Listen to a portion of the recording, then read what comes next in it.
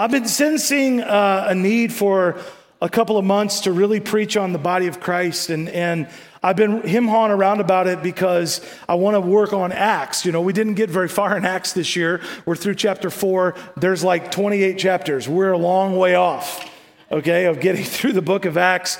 But I really sense a impression of the Holy Spirit to talk about a few things in the next few Sundays. I've got 4 Sundays between now and December that I was going to go through Acts chapter 5, but I changed it. We're going to do a series called One, and we're going to talk about unity in the body of Christ. We're going to talk about the resident gifts of the Holy Spirit in the body of Christ. We're going to talk about how the gifts of the Spirit are used in the church or used corporately in the body of Christ. And then we're going to talk also about loving well. How many of you know that in between in 1 Corinthians, in between the chapters on spiritual gifts and church order is a chapter called the love chapter. And so Paul breaks down this in chapter 12, he breaks down the spiritual gifts of the church and what God has set in the body to help the body and strengthen the body. And at the very end of chapter 12, he says a very curious phrase. As he has gotten through this great teaching about the gifts of the Spirit, he gets to the end and he says, you know what? Those gifts are awesome, but let me show you an even better thing. And then he goes into love. So we're going to talk about how all the gifts of the body, all the unity of the body, everything really should be bathed in love. I don't know if you know it or not, but there's things going on in our world right now, good, bad, and ugly. That's usually the case. But it sure seems to me that more and more, and I think this is true even from the first century, more and more we're moving closer and closer to the second coming of Christ. I don't know when it's going to be. I don't even care when it's going to be. My goal is for us to be prepared and ready whenever it happens. Amen? That's really all I want. I'm not interested in figuring out when it's going to take place. I think we should be wise and pay attention to the signs of the times and see what is happening in the world and the things going on right now are leading us towards the coming of Christ. But what things should Christians be doing? I'm going to give you 2 things. This is not in the sermon. 2 things that I didn't even started yet. But I was sitting around my living room talking to my kids, and it's a rare moment when all my kids are in the room together. And we were just talking about things, and I've got 8 kids. So let me go to Mimi. Mimi, where are you at, Mimi? Anybody who whines about not being able to get their kids ready for church, we are the wrong people to talk to. Because we'll be like, your heart's so precious. What is it? Anyway, 2 things, that's a side note. 2 things Christians should be concerned about as we draw nearer to the coming of Christ. Number 1, holiness. Number 1, holiness. In other words, we should be spiritually and emotionally pure. We should be moving towards a place. In fact, Ephesians 5 says, husbands, love your wives. But here's the part I want to hit on. As Christ loved the church and gave himself up for her, why did Christ do that? So that he might sanctify the church, cleanse the church by washing of water with the word of God, so that Jesus might present the church to himself in splendor without spot or wrinkle or any such thing. So in other words, when Jesus returns for his bride, the church, he's looking for a church that is holy. Amen, Pastor. See, it's hard for us to say amen to that because there's so many incongruencies in the lives of believers today that contradict the idea of holiness. But I believe that as Jesus comes back, the Lord is going to stir our hearts towards holiness and being holy for him. The second thing I think that Christians need to be paying attention to in our lives right now is this: to have a strong, enduring faith. But it can't just be a faith that we hold. It has to be a faith that is active. James chapter 2, James says, don't you tell me about how awesome your faith is if you're not acting on your faith, if you're not employing your faith, if you're not working in the kingdom of God based on your faith. If you don't work in the kingdom of God as Jesus is getting nearer to coming back, you're going to be found with no oil in your lamp when the bridegroom comes. And the plan of God is for us to be found occupying the world, occupying for the kingdom of God, not being occupied by all the things this life affords us. That's a good word. And the call of the church right now is a call to holiness and a call to a persevering, enduring, active faith. God is moving us, and he's moving the body of Christ to get it right, to prepare, to be in alignment with the Holy Spirit. And so look, you can do lots of things, you can put your hands to lots of things, but at the end of the day, how many of you know we need to walk with Jesus? Amen? So this message is entitled Walk. Walk. Here's some fun for you. You can walk the line while you walk in Memphis, or you can walk like an Egyptian. Or you can walk the thin line in boots made for walking while you walk on sunshine. But how should the body of Christ walk? So there's only 3 points. They're just long points. If you have a Bible, turn to Ephesians chapter 4 and 1 Corinthians chapter 12. Ephesians chapter 4, 1 Corinthians chapter 12. Lord, help us today. May we hear the word of the Lord for the church this morning. In Jesus' name. Ephesians chapter 4. I, therefore, a prisoner for the Lord, urge you. Everybody say, urge. There's an urgency to Paul's word to us. I urge you to walk in a manner worthy of your calling to which you've been called. Walk, number one, how should the church walk? Walk worthy. Number one, walk worthy. Paul says, I urge you to walk as a prisoner of the Lord, I urge you to walk in a manner worthy of your calling. Worthy of your calling. Paul has just spent 3 chapters. If you've ever read the book of Ephesians, he just spent 3 chapters telling us the amazing things that Jesus has done for the church, for the body of Christ, how he has rescued us, how he has reconciled us to God, how he has saved us by faith, how he has set us up as sons and daughters of God, how he has a plan for our life. God did it so that you couldn't take credit for it. You are God's masterpiece created in Christ Jesus. I mean, he says all these incredible things in the first 3 chapters, and then he gets to chapter 4 and he says, because of all this, you better walk worthy. You better figure out how to live your life in a worthy manner. What is worthy? Well, he breaks it down for us. First thing I would say, and I'll just touch on it because I already talked about it. First is holiness. That's the obvious worth, right? Being holy. The Bible says, be holy because he is holy. The Bible also says, I'm just going to say it to you in Hebrews, and it's also in the Old Testament. It says this, without holiness, no one will see the Lord. I mean, can I just put that tension in your life?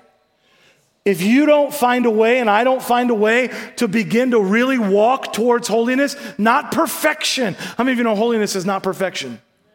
It's not perfection, but it's walking in an attitude and a posture of holiness in the things of God so that when Jesus comes or you die, you're found holy. It's the way that he would have us walk. So it's dealing with sinful strongholds in our life. It's dealing with roots of bitterness and unforgiveness. It's cutting the connections to our past, and it's cutting those connections when it comes to shame and guilt. Can I just say kindly and lovingly to you, if you are attached to your past by shame and guilt, that is affecting your ability to walk in holiness. And the word of the Lord is, let's find a way to cut that off from your life so you can walk in liberty. That's the plan of God for our lives. So here's the thing. Look at verse 2, Ephesians 4:2. Paul connects worthy walking, listen, to some other attributes or fruits of the Spirit. And he connects it to the body of Christ being one. And here they are. You're going to love them. They're amazing.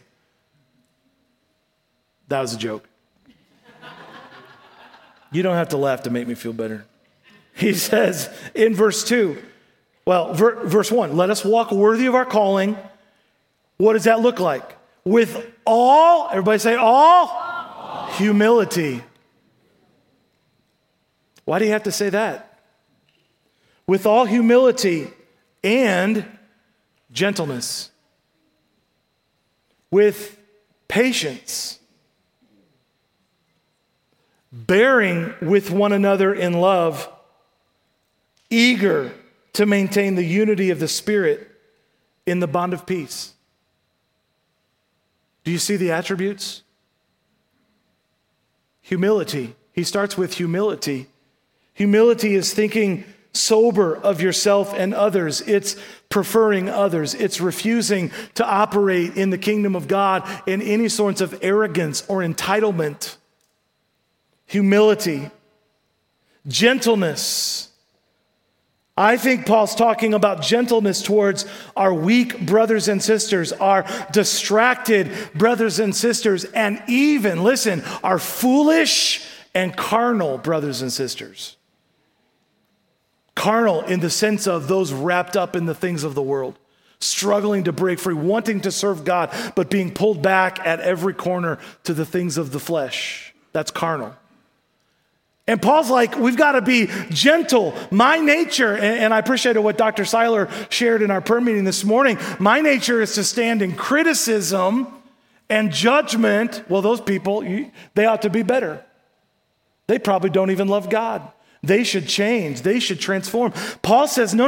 Let's not approach our brothers and sisters like that. He's talking to the church here, guys. He's not talking about sinners. He says we should have humility and gentleness towards them, towards one another. And he throws in the fruit of the Spirit, patience. How many of you are awesome at patience? Most of you didn't lie. That's good. Let's be patient with those walking through darkness. I'm always struck, and I don't mean to pick on Dr. Seiler, but I'm always struck that in your life, Dr. Seiler, it was an 11-year journey. And people that walked with you for 11 years. 11, that's more than a decade. And I think to myself, do I have the patient, gentle endurance to walk with a brother or a sister struggling with sin, struggling with brokenness, struggling with whatever? Do I have the patient endurance to walk with them for 11 years? But that's what our call is, to walk with patience, to walk with enduring love. And enduring love rejects offense. Can I just tell you, you will have opportunity to be offended. If I have not offended you yet, just wait. Like it's going to happen. And you know why? Because the enemy knows offense driven into your soul will not only destroy the oneness of the body of Christ, it will destroy you. So if you can resist being offended, how do we resist being offended? Well, we stay humble, we stay gentle, we stay patient, we maintain enduring love. And then when the opportunity to be offended comes, we just say, no, thank you. I know I could be offended at that. I could be upset at that thing that happened in my ministry. I could be upset at that thing that happened over here. Whatever it is, I could be offended by that. But you know what? I'm going to choose to not be offended, because that's the more godly thing, is to not be offended. So he says, let's have enduring love. I'm always struck by the proverb that says, love covers a multitude of sins. He says, have eagerness for unity. How many of you are eager for unity? Like, I can't wait till we're unified. You know, like eagerness, like a kid waiting for vacation or a kid waiting for Christmas morning. There's an eagerness, right? How many of us have ever approached the body of Christ with an eagerness to walk in unity with one another? You don't even understand. We don't even understand. When we walk in unity with an eagerness for unity, God will release the power of God in ways we've never imagined. Just read the book of Acts. They were in unity and God did unbelievable things among them. It's one of the reasons we don't see the unbelievable things today, because we struggle to have eagerness for unity. And lastly, he says, be a peacemaker. Be a peacemaker, handling conflict biblically. How many of you know we are awful at conflict? And that's a human problem, not a church problem. That's a human problem. So guess what? In the next few weeks, we're going to talk about how to handle conflict. And I'm going to demand that this church handles conflict biblically.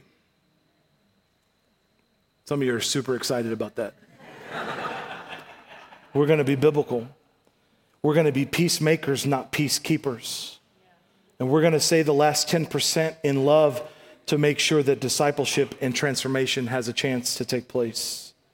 Our kingdom call is to walk worthy in ourselves and towards others. The second thing Paul says here in verse 4, we are to walk worthy. We're also to walk united.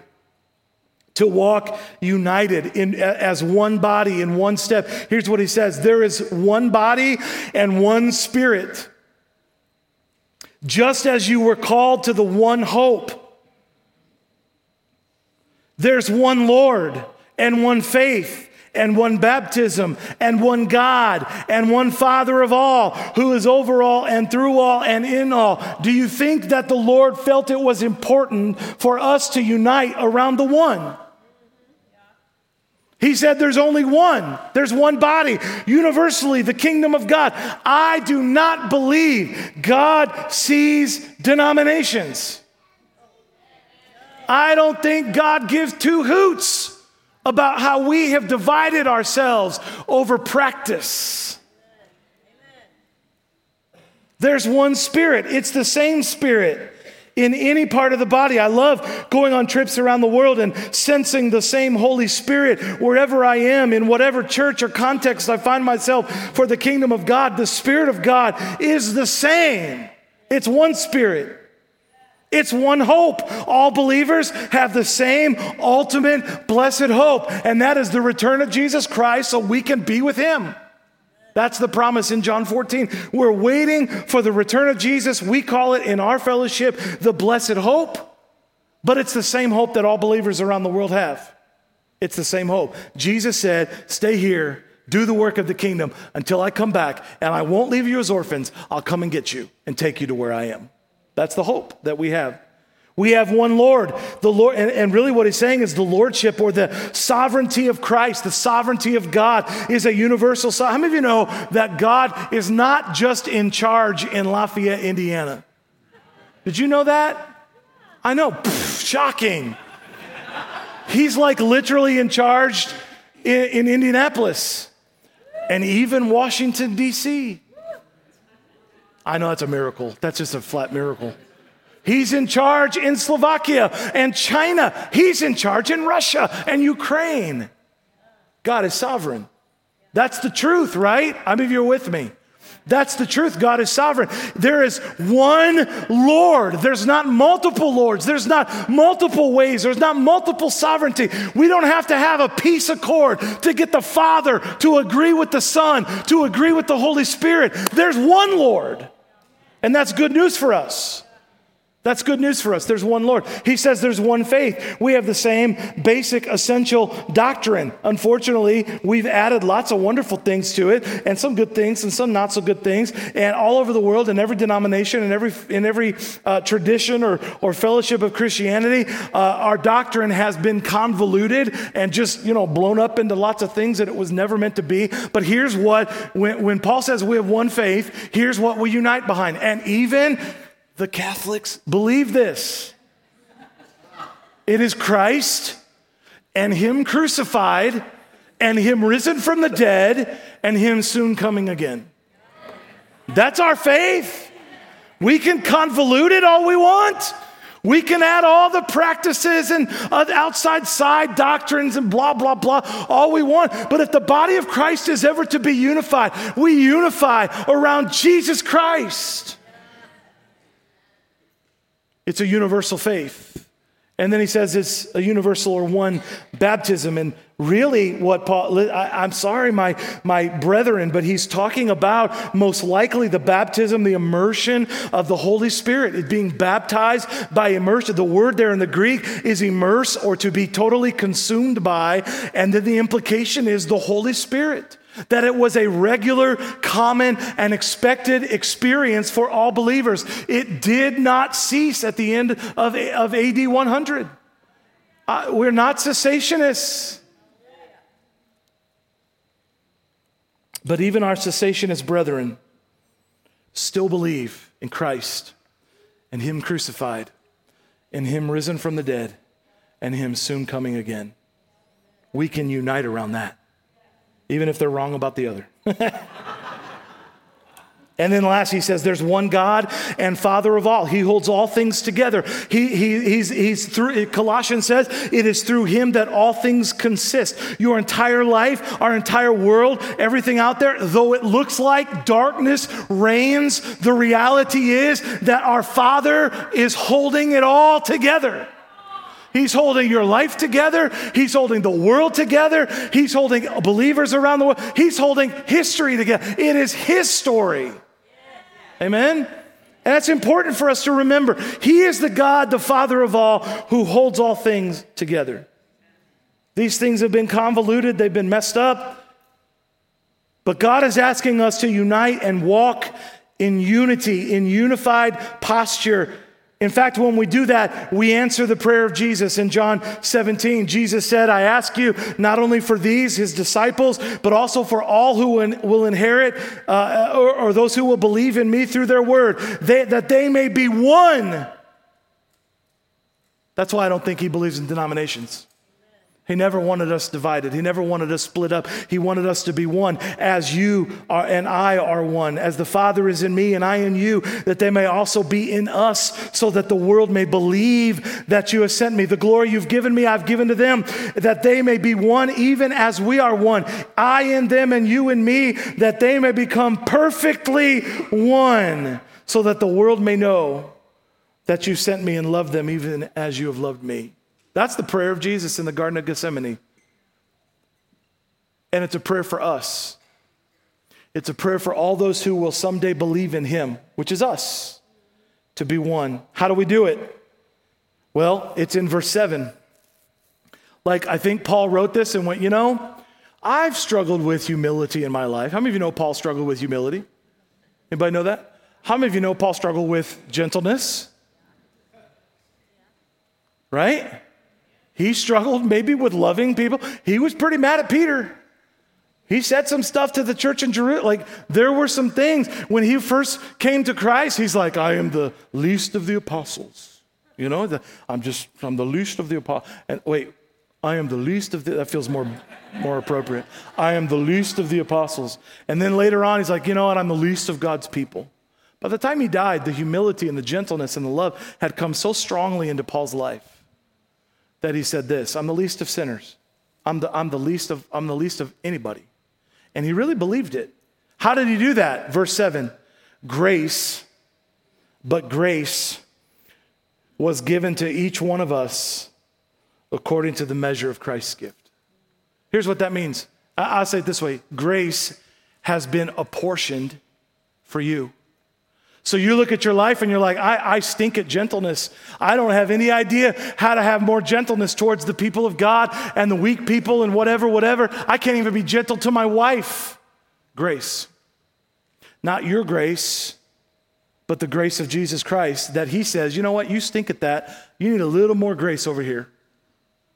You need a little more love over here. You need a little more effort, a little more power to walk in unity. Let me give you a little grace. And so Paul's saying, listen, wherever you lack in your life, God makes up for it by giving the grace of Jesus Christ a portion to you. That's good.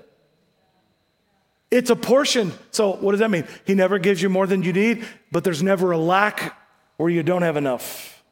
There's always enough. Now, do you always apply it to your life?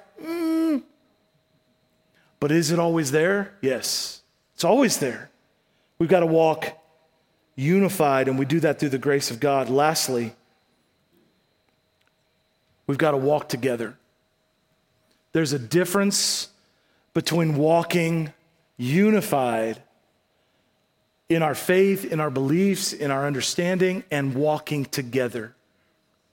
There's a difference. We can walk worthy, There's all kinds of people in the church walking worthy, meaning that they are in their personal life, working out their personal life. It doesn't mean they're walking in unity. In fact, there's a lot of folks who believe they can walk worthy of the gospel and abandon the church, not be part of his bride. When Jesus comes back for his bride, if you hate his bride, I'm not sure how that's going to work out for you.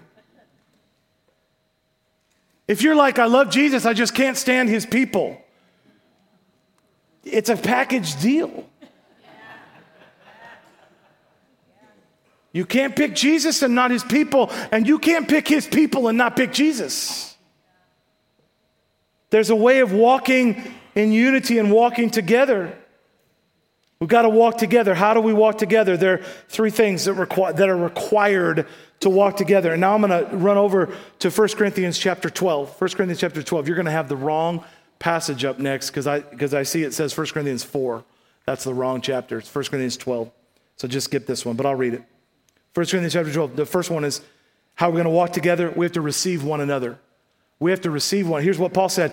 Just as the body is one, this is 1 Corinthians 12, verse 12, as the body is one and has many members, and all the members of the body, everybody say all. Though many members are one body. All the members of the body, though there are many, are one body, so it is with Christ. For in the Spirit, listen, this is the important part, in the Spirit we were all baptized into one body, Jews and Greeks, slaves and free, and in other epistles he adds male and female, and all are made to drink of one Spirit. So look, here's what he's saying. We have to receive one another, and we have to reject the work of humanity that divides us. You with me? So guess what? You got to be countercultural. You've got to not care about racial things, about socioeconomic things, about religious things. You got to not allow those that are, he says Jews and Greeks, that's both religious and racial. He says, let's not worry about slave or free. That's socioeconomical. Poor people, rich people, in the middle people. God says, don't be divided by that. He doesn't care about religion. And as I said in other places, he doesn't care about male or female. He doesn't care if you're a man or a woman. He wants us to live united because all of us are part of one body. So it requires us to receive one another. Are you with me? Everybody with me? I know this is like more teaching than preaching, but you need to get it. We've got to get this. Okay, second, it requires honoring one another. And I don't have to preach on that because Brenda already did.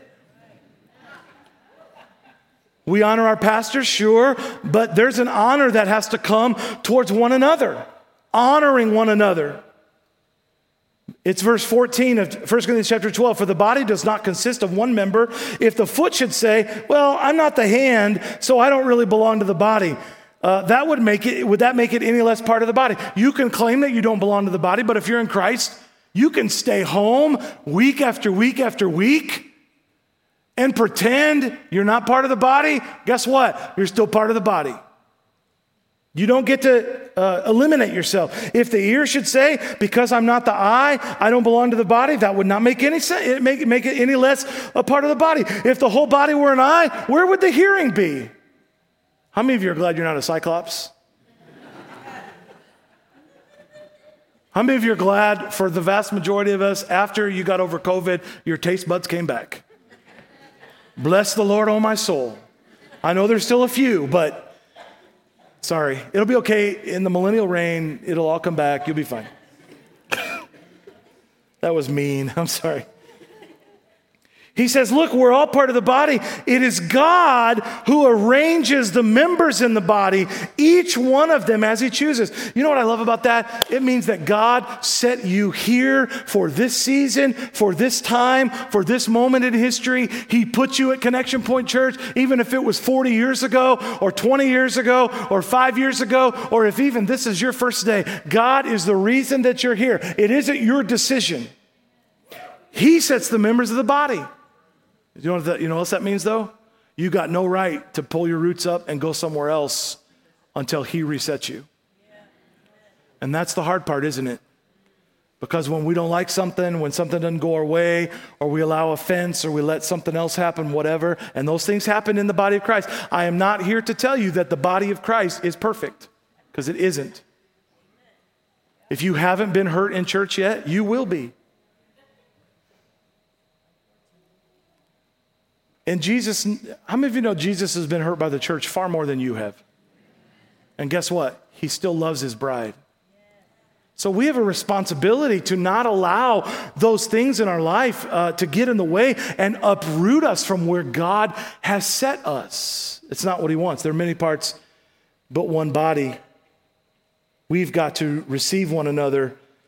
We have to honor one another. So we honor the different parts of the body, no matter what they do or what their role is or what their job is, or even if they're the annoying part of the body. We still honor. Are you with me? I mean, can we just be truthful today?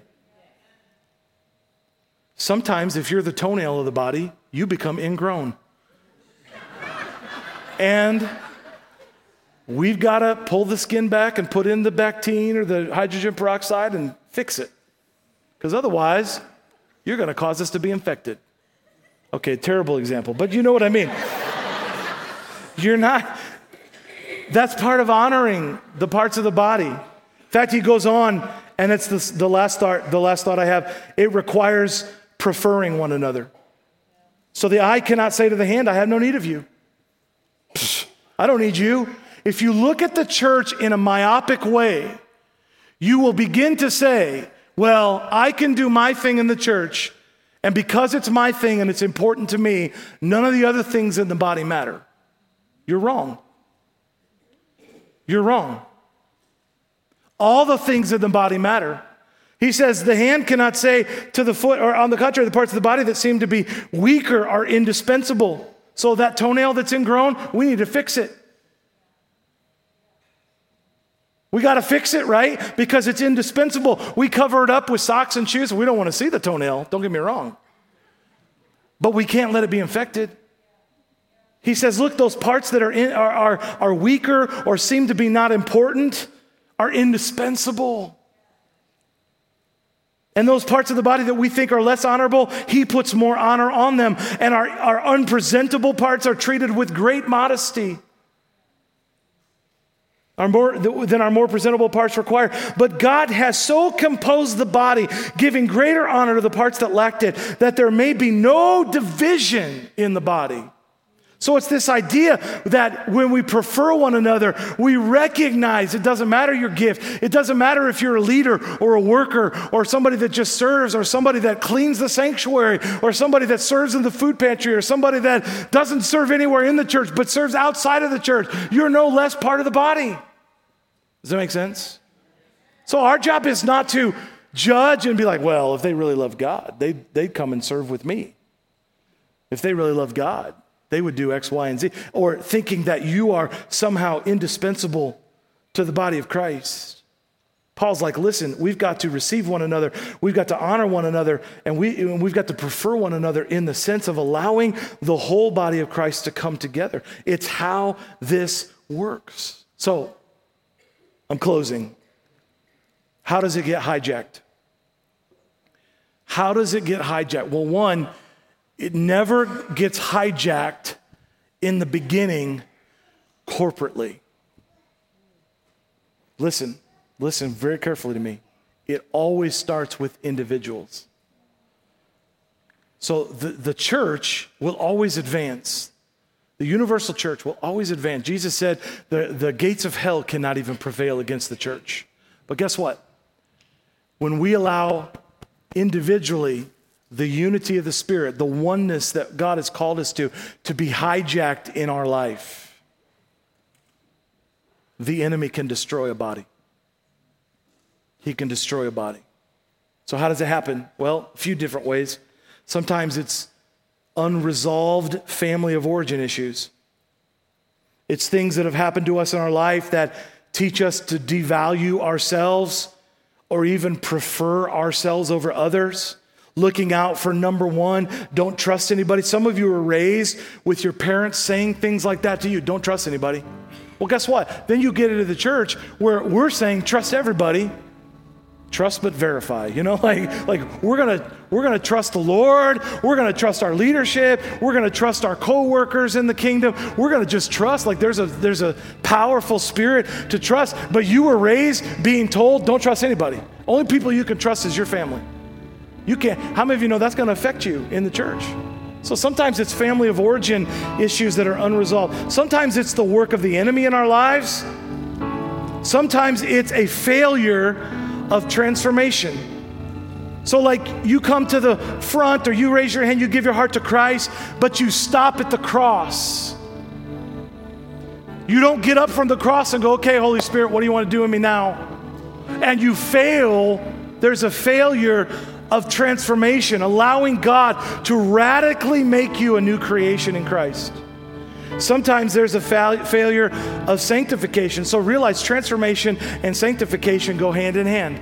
So have you ever wondered why God radically transforms somebody in a moment at an altar, but other people have to journey for 11 years? Linda's like, I've wondered that a lot. I don't know why.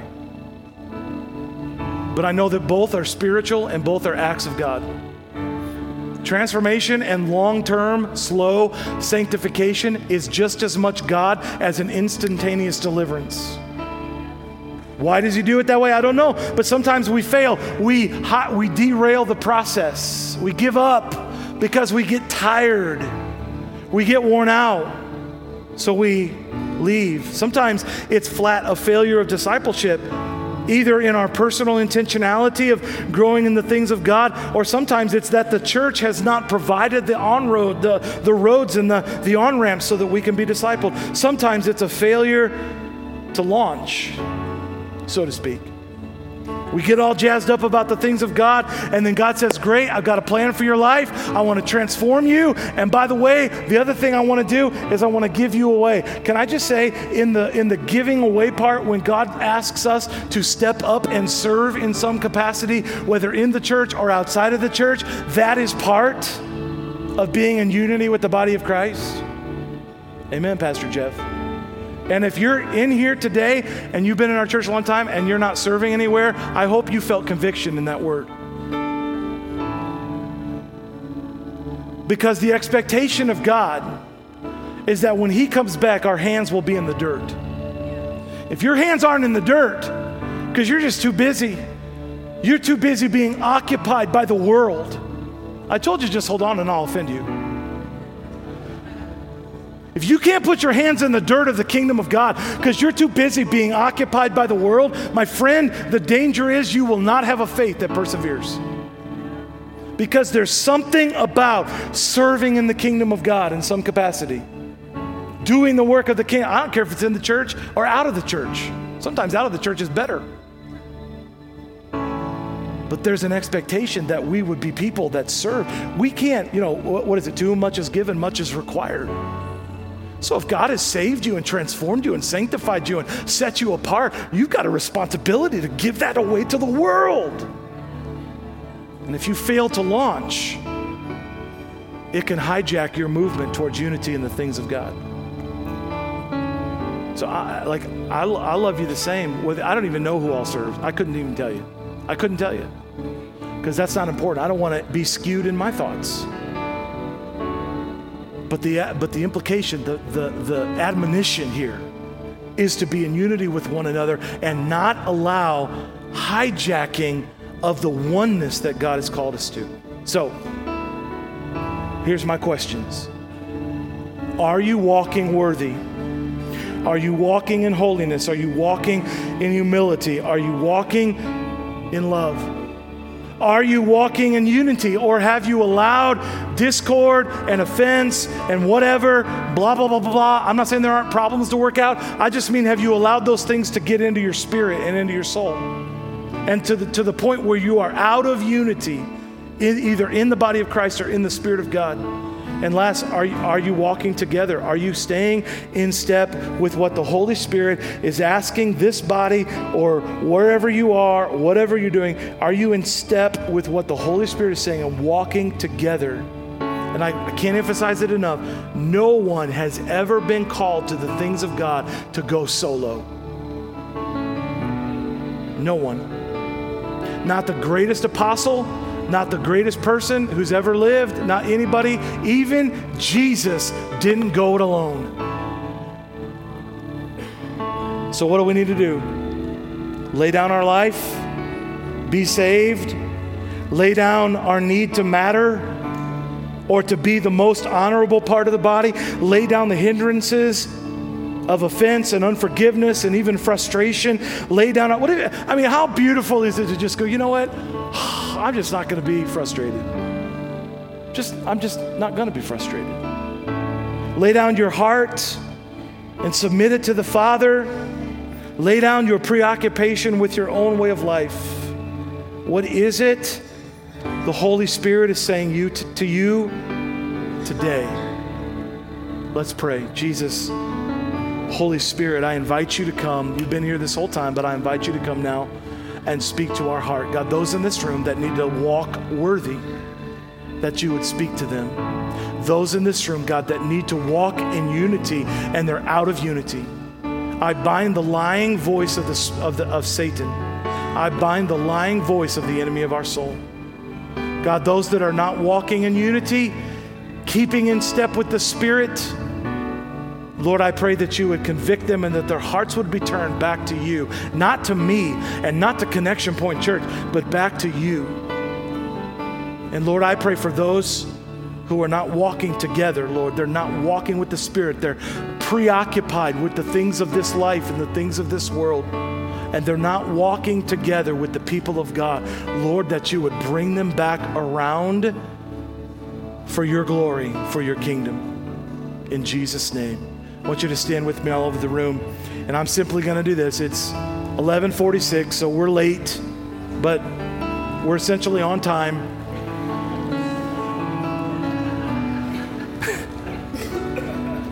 I'm going to ask you to listen to the Holy Spirit.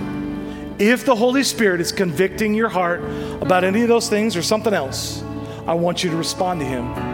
Whatever way you need to respond. The altar's open. I have the worship team sing, and we can be dismissed. I won't come back up and do any formal dismissal. If you're going to hang out and chat and whatever, go do it on Main Street. If you need to do some business with God, you need to examine your followerness or your worthy, if you're walking worthy towards the things of God, whatever it is the Holy Spirit is saying to you, you better respond. It's not about me. It's not making me happy. I want you to do what the Lord is saying. Amen? Does everybody understand what I'm saying? So if you feel like the Lord's released you and you want to go, God bless you. I really do love you. Even though I say mean things sometimes, I really do love you. But if you need to respond to the Holy Spirit, don't you dare leave this place without responding. So kneel at your seat, come to this altar, lift your hands to the Lord, whatever it is, and respond to him in Jesus' name.